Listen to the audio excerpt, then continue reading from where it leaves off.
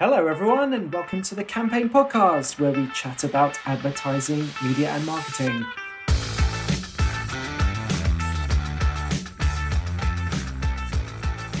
I'm your host today, Omar Oakes, Campaign Media and Tech Editor. Later in the show, we'll be joined by Facebook's Nicola Mendelsohn, who will be talking about Facebook's new book, Build Brilliant Brands, and their recent upfront. But first, joining me today is Simon Gwynn, Campaign's Deputy News Editor.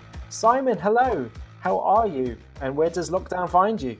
I'm not too bad at all, thank you. Lockdown finds me in Glasgow, where I've been for the last 7 months now, since March. It's pretty glum up here. We're not allowed to go to the pub. We're not allowed to go to restaurants. You can't go into anyone else's home. But life goes on. Yes, so I'm looking at you in Scotland and wondering if it's a portent to the future in England, whether we're all going to not be able to go to the pubs and all the rest of it. Did you kind of have to get it out of your system before these draconian measures took place? Well, yeah, I mean, I did go for a last dash to the pub the night before everything kicked in, as plenty of other people seem to be doing as well. But yeah, there've been a few instances this year, I think, haven't there, where Scotland's introduced something and then England's followed suit a couple of weeks later, so there could be worse to follow. See, you're part of our international campaign team. So Simon, you're our Deputy News Editor, so it seems appropriate. Let's talk about some news. And the big story we've had over the last couple of weeks at Campaign is Nick Emery's departure from Mindshare, the WPP media agency. So Nick, he was there since the beginning of Mindshare over 20 years ago, when WP created it out of J. Walter Thompson. So he leaves after a long time. The details are there in stories that we've done and since picked up by tabloids, that he did something inappropriate on a internal video conference call, namely took his device into the toilets, and thought it'd be funny to conduct the meeting in part from there. Now, Simon, somebody on Twitter complains that Emery was being turfed out after more than 20 years and had done brilliant work, and he's being turfed out after one mistake. Regardless of this particular incident, do you think more generally it's become a minefield for agency CEOs where one slip up and you're out the door? Well, I think it's inevitable that the demands on people's conduct in senior roles like this is going to go up. The fact is, he was, I don't know what his salary was, but he was being paid a lot of money. Anyone in that kind of position was getting a lot, from their side of the bargain, and I think it's reasonable that they're held to particularly high standards. If he'd been a more junior person, it would have come across as particularly harsh, I think, ending someone's job and possibly threatening their career for it. But when you're in that kind of position, it's not crazy. If you look back to last summer, the former CEO of McDonald's, Steve Easterbrook, was sacked, and that was for having a consensual relationship with an employee, with a colleague. At the time, there was no indication that he'd done anything wrong other than that. There was no kind of foul play alleged, and I think at the time, a lot of people felt that was a bit unreasonable in this day and age. But if McDonald's want to hold their staff to that kind of standard, then that's up to them, really. And I'm sure Steve Easterbrook knew beforehand that was the rules he was agreeing to. Subsequently emerged, of course, this summer that actually there'd been a little bit more going on, and I think there's possibly some ongoing legal issues between McDonald's and him. But just another example there of why I think if you're going to be the CEO of a company, you have to put yourself in a position where you can't possibly fall into any of these kind of holes. It's interesting, isn't it? Because I think behind what this commenter was saying when talking about Emery is thinking, it was just a joke. It was something that anyone could do. But it's interesting that you make that comparison with Steve Easterbrook. From my perspective, it just seems as though if you're in that position where you're CEO of a huge organisation, part of WPP like McDonald's, publicly listed company. Frankly, there are just things that you can't do. And if you're Steve Easterbrook, that means not having relationships with employees, albeit consensual. And if you're Nick Emery, it means not doing pranks in the toilet during a Zoom call. Yeah, I think there's an issue here that I've not seen particularly picked up on about when we consider whether this was a proportional thing for him to lose his job for this. I don't think it really comes down to the fact that he took his laptop into the toilet and urinated or showed his bum or whatever it was that he may or may not have done. It's not about that specific action. It's about the people who he was on the call with. If that was a relatively small group of people who were his very close friends, colleagues, I think the fact is that they wouldn't have reported him, or it's less likely that they would have done. But clearly there was somebody on that call with him who either didn't know him very well and so didn't have any kind of sense of who he was. But he was in a situation where he should have realised that he was asking for trouble because of who was on the call. They're completely entitled to take offence, to be upset, to complain. I think, if people kind of imagine themselves in that situation, they might say, well, I wouldn't report my colleague for doing that. But obviously it depends who it is. And if it is someone very senior and you don't know them very well, then maybe you would. We've been speaking to a lot of people who work within and outside WPP, and one person in the company said, we've got this whistleblower hotline. What was the alternative? And, they said something interesting. They said, if you can't be your best self at work, and that means if you're made to feel uncomfortable by an incident like this, then the company's got to be seen to take an action. And we've had, in the past couple of years, we had the Gustavo Martinez incident, the JWT CEO, listeners might remember that huge legal battle over his behaviour. And of course, Sir Martin Sorrell, who essentially founded the business as is and presided over it for many decades. And he's not there anymore because of an alleged misconduct issue, which he has always denied, but nevertheless he's not there anymore.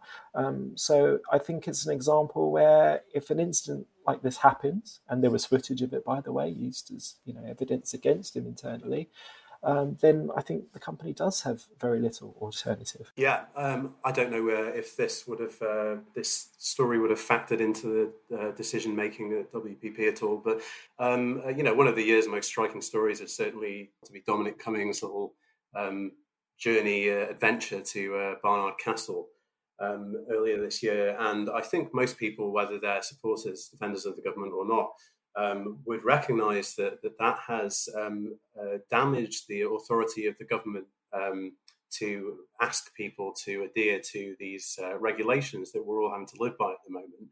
Because to a lot of people, Cummings was seen to have opted out of following the rules himself. And when he is arguably the second most powerful person in the country, it's absolutely vital that people like that, I think, are seen to be following the rules. I wouldn't say that that's a particularly similar situation to one that Nick Emery found himself in, but I think some of the same principles basically apply there. Yeah, politics is a funny old industry where you can essentially go completely against your organisation's values, namely, don't do this thing, and then you go ahead and do the opposite, and the attitude is F off, don't care. Funny old business. Simon, Deputy News Editor, any other stories catch your eye this week? Well, I think one of the big themes of the year has been the ways that brands have kind of teetered on the edge of getting involved in politics with some of the things they've been doing in response to the COVID situation, the Black Lives Matter movement and other things like that. And in the last week, we've seen a whole load of brands signing up to get on board with Marcus Rashford's campaign first of all, he's been trying to encourage the government to extend free school meals over the school holidays. But alongside that, there's been a big effort from business, charities, community organisations, and so on to themselves provide food for kids in disadvantaged families. Being pretty interesting. I was having a look at the story in the Metro to see which businesses were getting behind this, and surprisingly, it listed a whole load of kind of small independent businesses The first one of which on the list was my parents' local pub in Sheffield, which I'd just like to give a shout out to there. It's a very nice place, recommend a visit. Yeah, shout out for that. What's it called? The Greystones. The Greystones. Shout out, Greystones. Well done, you. This is really interesting. 10 years ago, I suppose it would have been a truism, if you like, that brands shouldn't get political. But we are starting to see companies get involved more and more in political issues, aren't we? Is this sort of the new normal? Or do you think we're in some sort of phase? Well, I certainly wouldn't use the phrase the new normal myself. Oh yeah, we're not allowed to use that. We must not use that. That needs to go. That needs to be right at the top of our style guide. Never ever use the phrase the new normal. But yes, if you allow me to backtrack slightly on that policy, yes, it is definitely the new normal. I think with things like this story around free school meals, it's kind of it's become toxic for brands to not be getting involved in things like that. It's debatable how political it is really to be saying, oh, we're going to be providing meals for kids who need them. But obviously there is a political backdrop in that it can be seen to be taking a stand against what the government's doing. When there's things like this that a whole load of companies are on board with now, when I read about them, I'm often keeping an eye out for who isn't involved. I don't think there's much benefit. There isn't really a PR story, a benefit, a corporate positive story to be told about saying like we're involved in this thing. It's more an issue of if we're not involved, then that can become quite toxic. The challenge for brands, I would say, is to keep an eye on how these things can eventually unfold.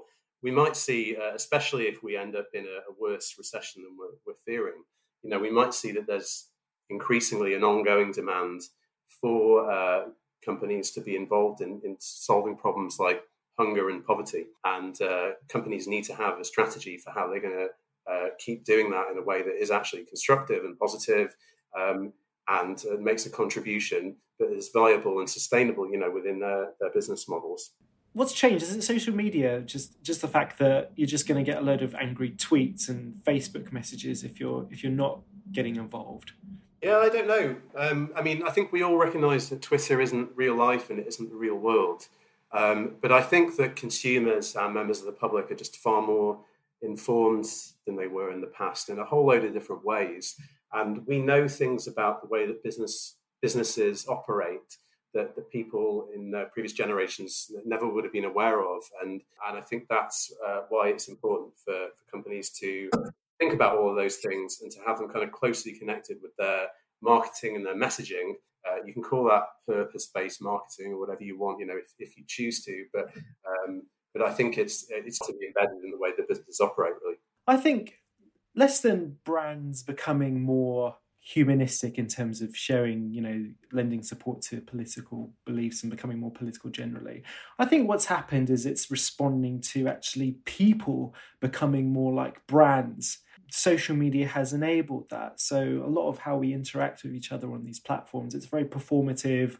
Everyone's thinking of themselves as a brand and who our values is and am I being consistent? And so I think it's all part of that communication mix now, isn't it? And so the more that people have become brands are becoming more people. I think that's kind of this thing that's happened in the last 10 years via social media. The danger is brands ultimately are still there to make money for themselves, for shareholders, for their employees. And I think, I can't help recalling the Facebook Black Lives Matter boycott over the summer, where, for 1 month, you had a lot of brands saying that they're going to temporarily take away spend from Facebook over their policies towards hate speech and all the rest of it. And, they've all quietly come back on since, best to my knowledge. And I do wonder if something like that is actually worse than doing nothing at all. Do you think that that's a danger if you're going to be in this? If you're going to be in the politics game, you've got to really be in it. Yeah, I think that comes back to what I was saying about having a sustainable idea of what you're doing and how it ties into your business strategy. And they should, if they feel like they should boycott those platforms, or they should consider it. But yeah, if they do it for a month and then they come back later and they don't make any effort to really explain and communicate why they've done that, then they're not going to look credible. People are consumers becoming more aware that brands are run by people. So there is definitely kind of an intersection and a meeting of those two things there, isn't there? 3 words, describe yourself as a brand, Simon. What's your brand? Not a brand. Not a brand. Very good. That sums you up quite well, the way you answered that. Anyway, before we go to our interview with Facebook's Nicola Mendelsohn, I want to mention the Big Awards shortlist is out. This is our big industry awards, the best creative work in the UK over the last year. And interestingly, Uncommon, the relatively new agency by the ex-Grey London trio, Uncommon has got the most shortlists for the Big Awards this year, which is exciting.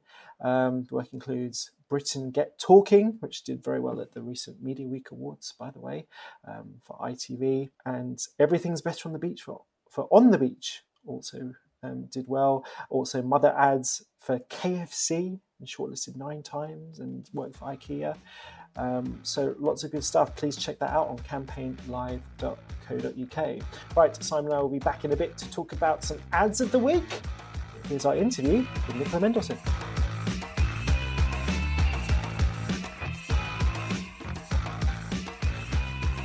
And I'm joined today by Nicola Mendelsohn, Vice President of Facebook in EMEA. Nicola, hello, how are you? Where does the Campaign Podcast find you today? Hi, Omar. I'm good and well, and you find me in northwest London on a pretty grey day, but I'm good. Northwest London. I spent my formative years in Northwest London, represent Kingsbury. Very good. Now, Nicola, you've been at Facebook for, has it been 7 years now? I think of you as an ex-Karmarama person, but you've not been there for some time. Explain for listeners your background and what it is you do at Facebook now. Yeah, so grew up in the north of England and came to BBH straight out of university in Leeds. It was a very small agency then, not like what it is today. Spent 12 years there. Then I went to Grey for 5 years, Karmarama for 5 years, and then, as you say, joined Facebook to head up Europe, Middle East and Africa back in 2013. And it was definitely a much smaller company. And it's been the most extraordinary 7.5 years of my life. I bet. And so you work closely with Carolyn Everson, who is Vice President of Global Marketing Solutions at Facebook. And so you and Carolyn are among the people at Facebook who are close, I guess, to working with the marketers, which puts you in a, very influential and important position. Explain to listeners on a week-to-week basis what conversations you're having, and maybe I don't know how much you can reveal, but kind of what are the conversations that you're having with big brands about marketing on Facebook? Yeah, well, one of the things that I absolutely love about my job, and in fact about my whole career, is that no 2 days are ever the same. And yeah, I am in the privileged position of being able to talk across countries and across sectors and verticals with different organizations, both from the very largest clients and also the very smallest clients, about what it is that they're looking to do and looking to achieve. And there's some very common themes, and especially in this period whereby we're seeing this extraordinary shift to digital, and really helping, at the heart of everything I'm doing when it comes to the business side is very much around how we can help our clients and our partners, our agencies to grow. That's the most important thing, because ultimately that's what marketing is all about. It's about how you help a business find new customers, connect with old customers, and sell products, wares, services. Indeed. And we'll get on to talk about this new book, this very shiny, iridescent book that Facebook and you've launched called Build Brilliant Brands, which is by the Facebook EMEA Client Council. So we'll get into that in a second. But before we do that, you have a preoccupation that you've had in the last couple of years has been this incurable cancer, which I think is follicular lymphoma, which you were diagnosed with. This sounds unusual. I'd not heard of it, but I'd heard about your diagnosis. Explain what it is and how you're getting on. Yeah, well, thank you for asking. I'm actually doing well.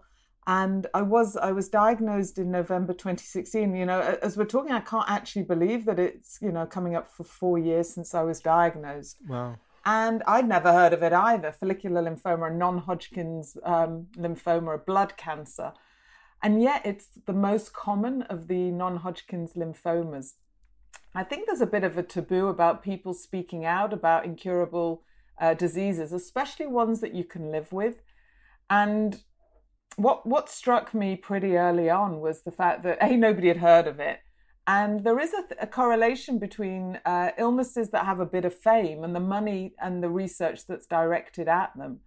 And so last year, I actually set up a foundation to be able to attempt to find a cure for the cancer. And the scientists tell me it should absolutely be possible if it has the funds and the research to do so. So I am determined to find a cure in my lifetime. And is it difficult to get funding when something is apparently so rare? Well, it's certainly difficult to raise funds in a pandemic. Speak to any charity that is going through that at this time. The unique thing about this cancer is that it shares a lot of the genetic mutations with 73 other cancers. And because this is a smoldering illness, actually, and that includes cancers like the incurable part of breast cancer and the incurable parts of prostate cancer. So actually, if you can spend the time to find cures for something like follicular lymphoma, it will actually have a knock-on benefit to be able to actually aid the treatments of so many others as well. So I'm hoping it isn't going to be such an impediment. And I have found people to be generous, but we always need more money. So if anybody is interested in helping or interested in supporting, the website is theflf.org, and I'd love to hear from you. Couldn't help that, Omar. Forgive me for giving a good old plug. It really matters to me. No, believe me, it's one of the better plugs that we've had on this podcast, believe me. And so is this something which having read around it, is this something which is usually found in men, this kind of type of non-Hodgkin lymphoma? And I'm interested to know, what was the reaction when you kind of when you announced that you had this incurable cancer? Yeah, you're right. The typical diagnosis or patient that is diagnosed is a 65-year-old plus man. So to have got it when I was 45 and apparently young, fit, and a woman is pretty unusual. Although what's interesting is that there's a group on Facebook that I'm a part of called Living with Follicular Lymphoma, and there's a lot of very young people in the group that are living with follicular lymphoma. So maybe it's not good to have an image in your head of who should or shouldn't get this. Being diagnosed with something like this it's just horrendous. It's horrific. It's all those worst things that you can imagine and some just hitting at you. And for me, it was a very physical reaction as well as an emotional turmoil as to how I felt. I mean, I couldn't stop crying. I couldn't eat. I lost like half a stone of weight in the first 48 hours just from the physical reaction. But really, that's not going to help. Yeah, it was awful, absolutely awful. How people treated me was a mixture, to be honest. There were those that were just incredibly supportive. And you like, what can I do? They want to get into action. What can they do to help? There were people that just did not know what to say, and it was really uncomfortable. And it was almost on me to broach how to help them speak to it. I was lucky to be in a workplace. Facebook was unbelievably supportive, and has continued to be the whole way through. That's really wonderful to hear. And so you are okay now. You're okay. I am. I had some treatment about 2 years ago, and I am in what is a type of remission now, because whilst you can't see the cancer, it doesn't show up. It's still there on a minuscule kind of microscopic level, or it's called minimal residual disease, and the doctors don't know when it's going to come back. But the typical person that has FL will probably have between 6 and 8 treatments in their lifetime. And you get weaker each time. And of course, there's a shorter gap then between each of the treatments. So I'm hoping that I've managed to push it out for the longest time possible. But I am one of those patients who were impacted by COVID. And so I did have to stop my treatment. I was having a maintenance treatment that should have lasted 2 years, but I lost the last 6 months because it was felt that actually going in and having treatment at this time would be, versus catching COVID, wasn't worth the risk. And blood cancer patients are actually in the most vulnerable category that in the UK was instantly classed as shielding. So you've had to shield during the pandemic, obviously. Yeah, Very much so, very much so. I've not been really out. I've not been to a shop or a restaurant or any of those things that, a few months ago would have just taken for granted. Oh, I feel for you. I mean, so many people have been affected in such difficult ways from this whole pandemic, and even though it's terrible that so many people have died, it just affects so many people in so many different ways that you don't expect. But we're glad that you are okay. Yeah, I am good, and I'm practicing gratitude, and I am grateful for what I have. And as you said, there are many people, and your heart has to go out to the people around the country and the world who are just going through the most awful experiences. So mine pales in significance in comparison to some of the things people are dealing with. Yes, and it's good to be talking to you. Now, let's talk about this book, this shiny silver book called Build Brilliant Brands. So you've got different chapters who are written by various marketers and senior agency people. These people sit on Facebook's client council in EMEA, don't they? And people like Eleni Santos from Unilever, Dean Aragon, chief executive of Shell Brands, Benjamin Braun, the chief EMEA marketer at Samsung. So they all kind of have a chapter where they're saying pearls of wisdom and marketing theory. Explain who is this book for? How has it come together? I'm so excited to talk to you about the book, and I wish we could show people how lovely and beautiful the book actually looks. But the book is the creation of the EMEA Client Council, and it was something that I set up. It's about 6 years ago now. And the whole purpose of the council, and it's important just to spend 2 minutes on this because it explains why the book came about, was all around driving conversations that can lead to action around the future of marketing, around the practices and the business of. And so we do have this amazing collection of people leading agencies, people leading marketing departments from all over the EMEA region. And there are 22 chapters in the book.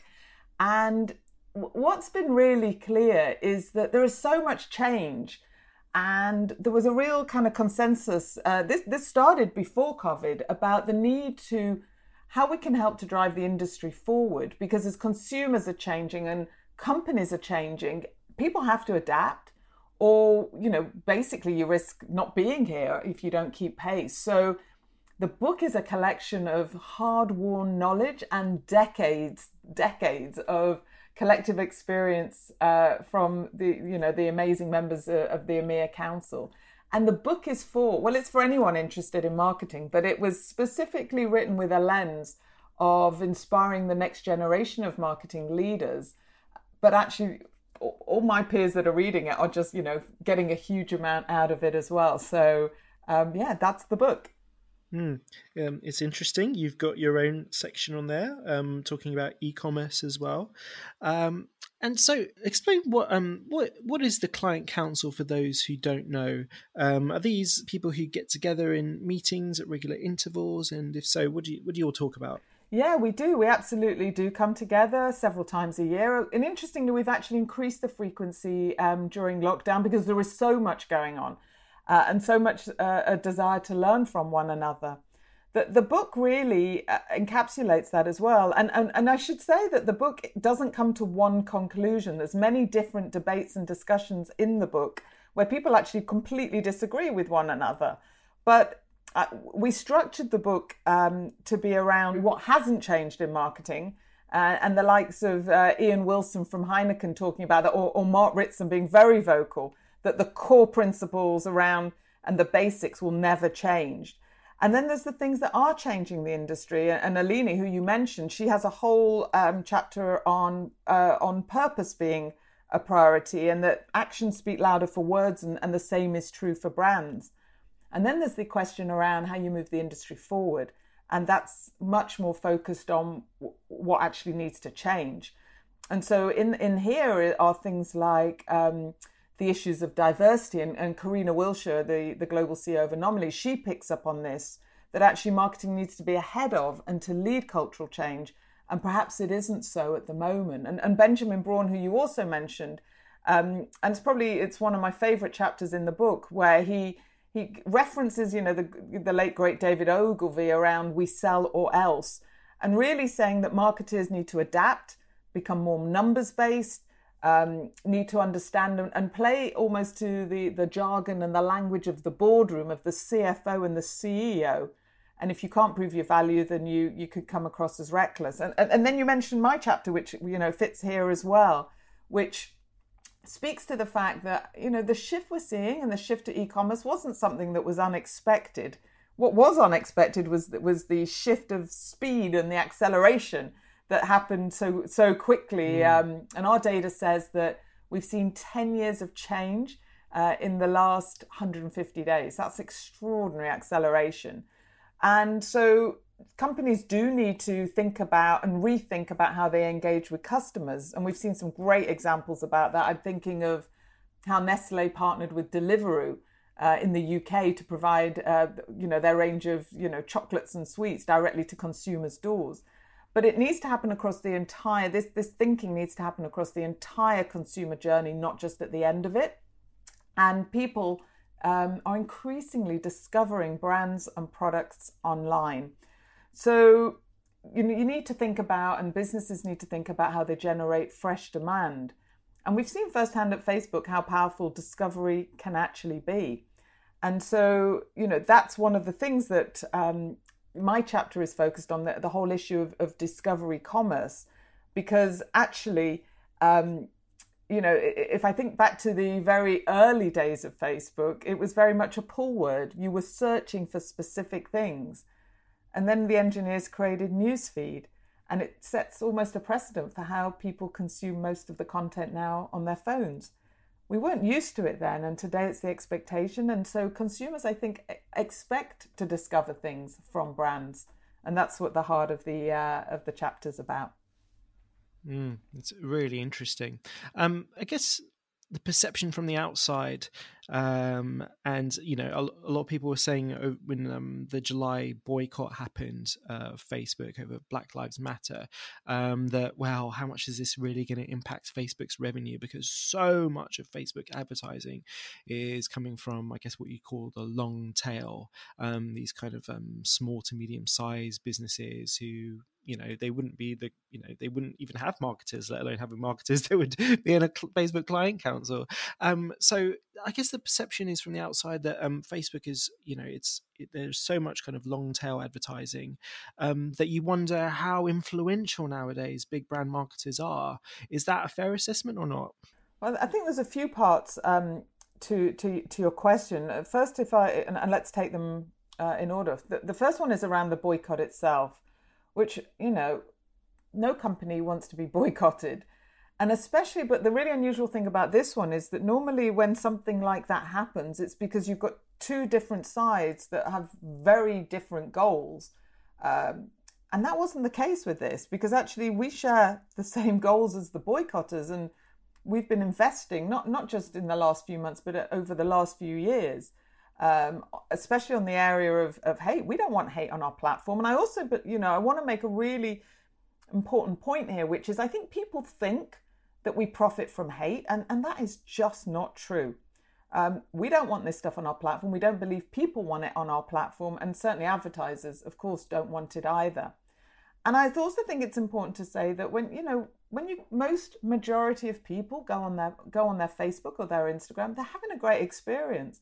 Because if they weren't, they wouldn't keep coming back. On the whole, they're there because they want to engage with their friends, their family, brands, entertainment, all those different sorts of things, community groups, health groups. That's why they're going on. But I think we need to, and we've had this feedback, do a much better job at explaining and defining what we do and how we take hate down. And that's some of the feedback that we've had with civil rights groups, the conversations they've told us. And I think what you've seen from us increasingly over the last 12 months is an increasingly aggressive policies and a much more efficient enforcement as well. And actually that's been acknowledged. The European Commission last month actually showed that Facebook removed more hate speech that was reported to us than our peers, and we did so more quickly as well. And, we're continuing to work with GARM, the Global Alliance for Responsible Media, to align on brand safety standards and definitions and how we scale education, common tools and systems. So we're making those changes, not because of the pressure, but because it's the right thing to do. But it was, it was a very difficult and very challenging few months, no question of that. Yeah. And I suppose it would have led to difficult conversations among, just the kind of people that be writing in this book, your most senior advertisers on Facebook. Was it fair to say that there were difficult conversations among them? Look, the truth of when you have a strong partnership, strong partnerships are based on the ability to be open with one another and for both sides to be critical friends to one another. So yeah, some of those conversations were difficult, were challenging. And I think what has certainly also been true is that for the most part, advertisers can see and recognize the efforts that we're actually making, especially in these areas, and they're pleased to see that progress. Mm.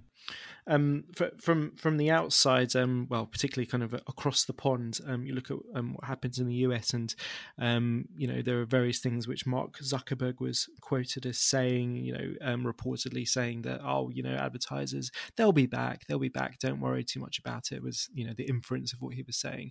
And I was kind of struck because in the UK, I think there was something like 3,000 people that work at Facebook in the UK.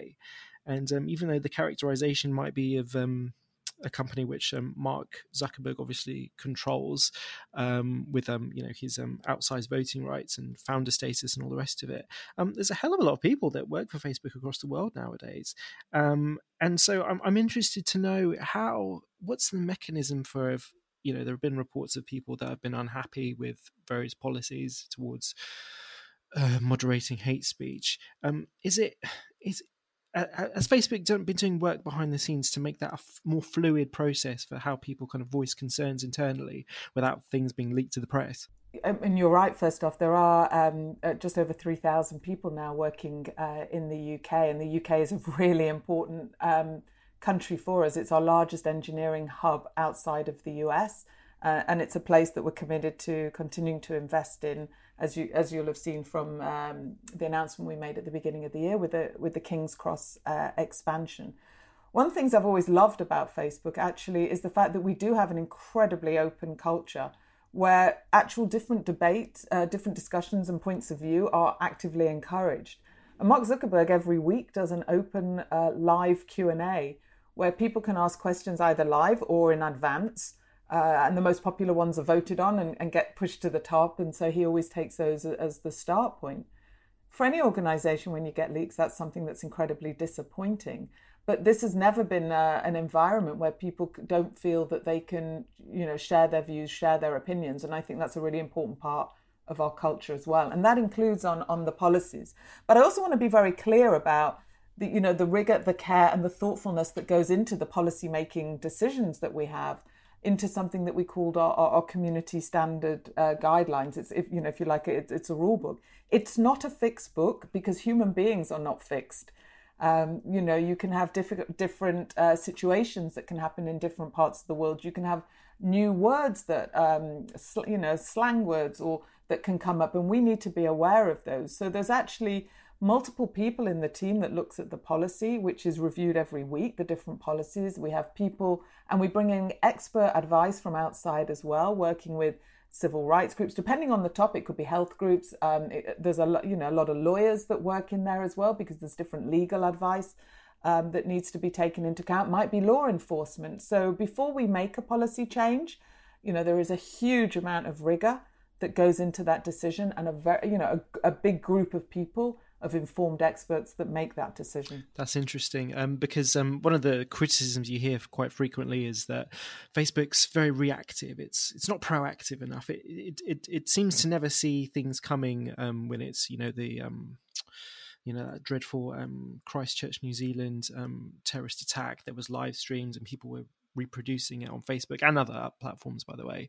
But there are various instances where it's hate speech, where it seems like Facebook's always reacting to things. But in terms of what you've just said about kind of how long kind of the rigor that you're trying to apply for things, is it just the case that because of the way policy formation works, because of how quickly digital media seems to move, that Facebook is always going to be, unfortunately, one step behind because it's trying to do things rigorously and it can't necessarily preempt certain incidents that are going to happen? I think I would want us always to be thoughtful, but I would want us also to have the ability to be agile. I mean, we're a tech company, so we know how to be agile, but sometimes I think that has caused us pain or, damage reputation because of the fact that we want to be thoughtful before we'll maybe move out and make a difference in a change in the policy. And we need to work through what the potential repercussions could be, not just in that moment, but with other countries, religions, races, whatever it might be around the world. And by the way, all of the guidelines we publish them, they're all out there so that people can see them. The other thing also that I think is a really important part of this conversation is the fact that, artificial intelligence is getting so much better because of the way in which it's progressing, but also through the investments, the billions of dollars of investment that we're making into this area.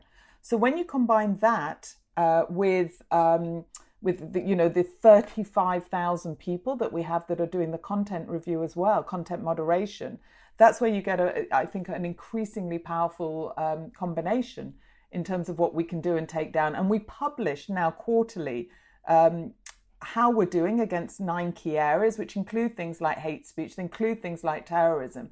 And you can see over the last few years the really substantial jump that we've made, especially in the area of hate speech, where just, I think it was about 3 years ago, we were only finding about 23% of that proactively. Now of the stuff that we take down, 95% of it is taken down before it even hits the platform.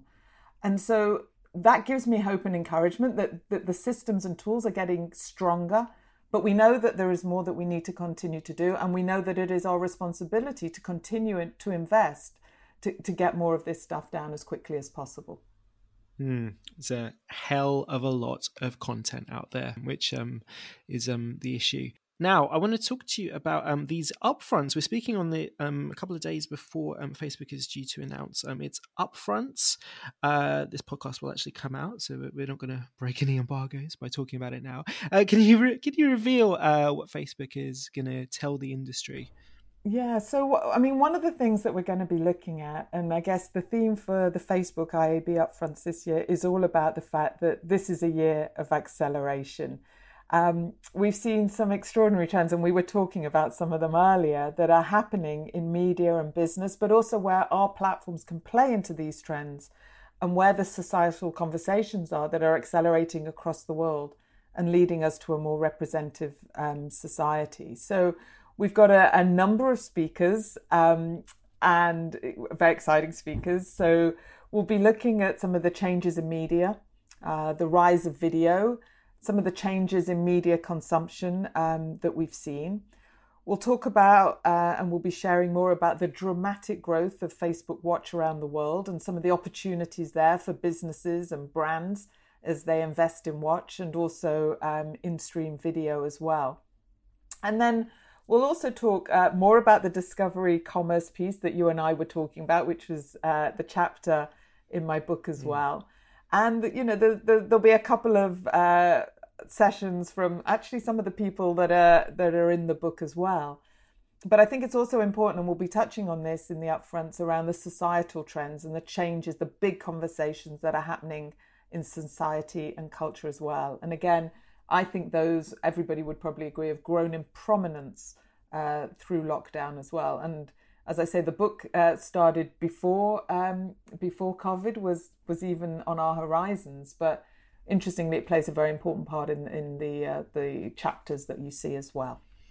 Yeah, certainly, it's a quickly moving situation, and there's always something happening in terms of the new restrictions and how the economy has to adapt and all the rest of it. That is certainly true. Yeah, but Nicola, it's been great having you on the podcast. Thanks very much for coming on. Oh, thank you so much. It was great to talk about so many different things with you, and I look forward to the day where we can actually see each other in person. Yes, meetings in person. It sounds like such a wonderful novelty now. But Nicola, thank you, and catch you next time. All right, take care. Nicola Mendelsohn from Facebook there. Simon, are you a regular Facebook user? What's your social media platform of choice?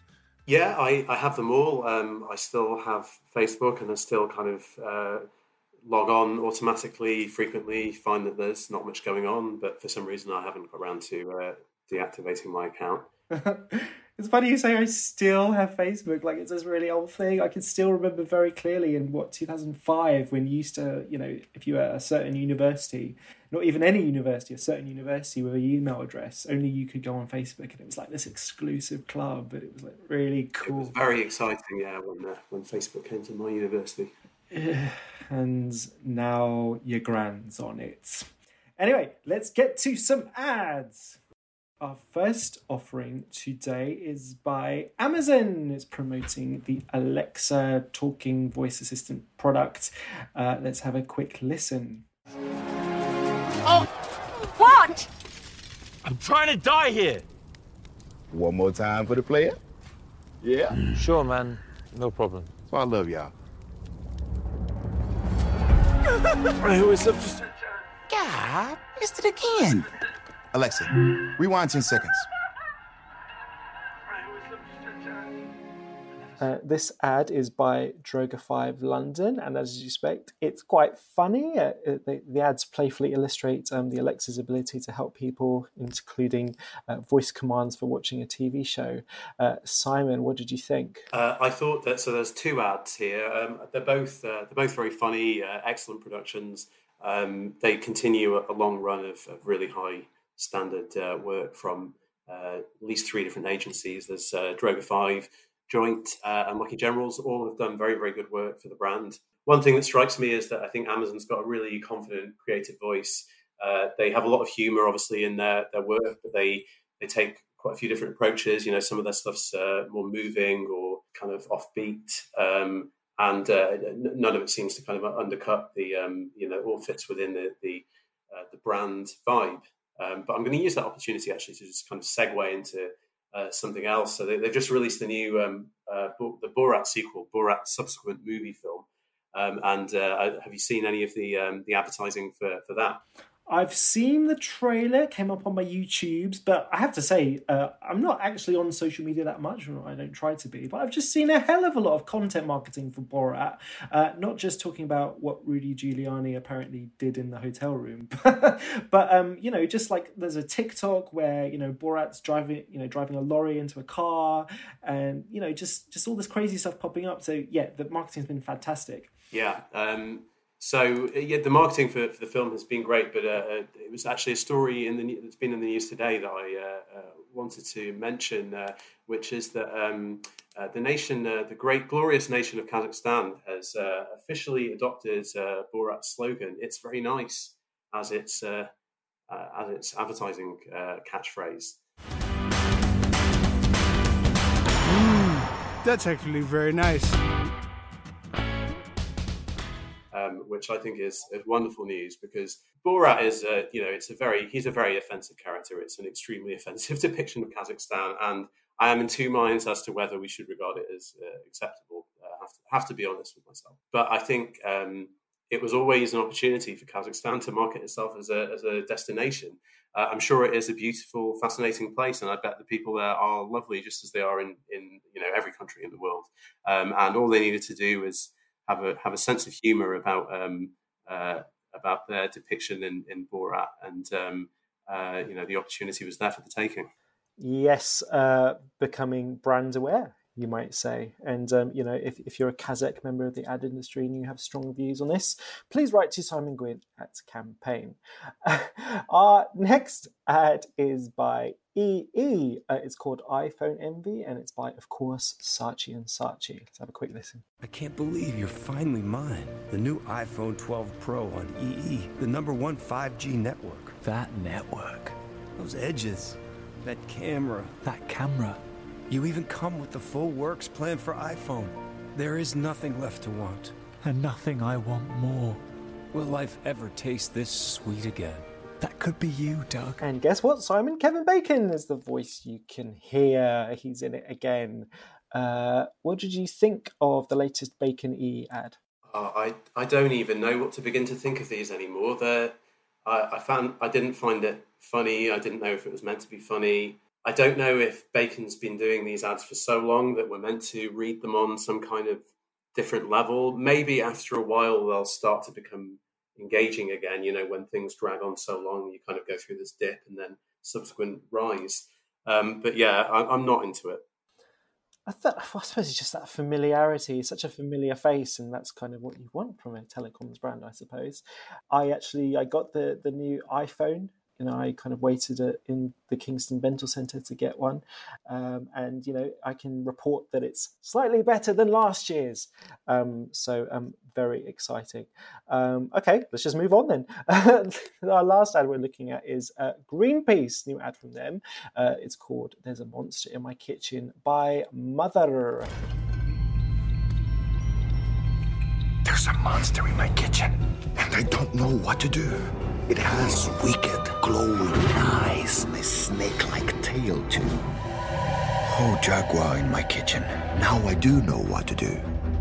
We'll eat more plants and veggies, and we'll swap meat for bean stew or barbecue tofu. Now, this is a sequel. You might remember, Simon, the Rangtan ads they did a couple of years ago, where they was this orangutan, and now they're talking about a displaced jaguar. And this is meant to highlight the global consequences of industrial meat production. What did you think of Jaguar?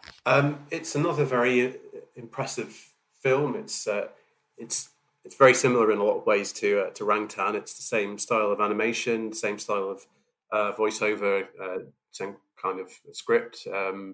But it's probably even darker, actually. The visuals of it. It really reminded me, even more so than Rangtan, of the original Watership Down film. A lot of people will be aware is one of the all-time great psychedelic horror films.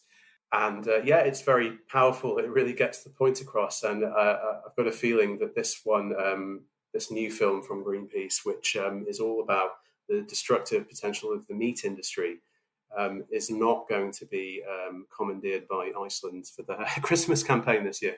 Yeah, it's an incredibly powerful storytelling device, isn't it? To kind of tell a story through the eyes of a child and a children's story. And immediately made me think, funnily enough, of what's the name of that Emily Blunt, John Krasinski film? Is it A Quiet Place? Where you have to be quiet, otherwise the monsters are going to get you. And that is just purely, a children's kind of trope, if I can use that word. And they've just turned it into a movie. And it's so simple, but it is actually incredibly powerful. I've not seen that one. Is it worth a watch? Oh, you should see it. And just before the sequel comes out, which I think is imaginatively called A Quiet Place 2. Well, I'm afraid that's all the time we have for this week. Thank you so much for listening to the Campaign podcast, listener. And thank you also to Campaign's Ben Nonsborough for editing and co-producing this podcast. Remember, you can get all the latest industry stories and see the UK's latest ad campaigns on campaignlive.co.uk. Until next time, please stay safe wherever you are, listener, and we'll catch you next time. Bye-bye.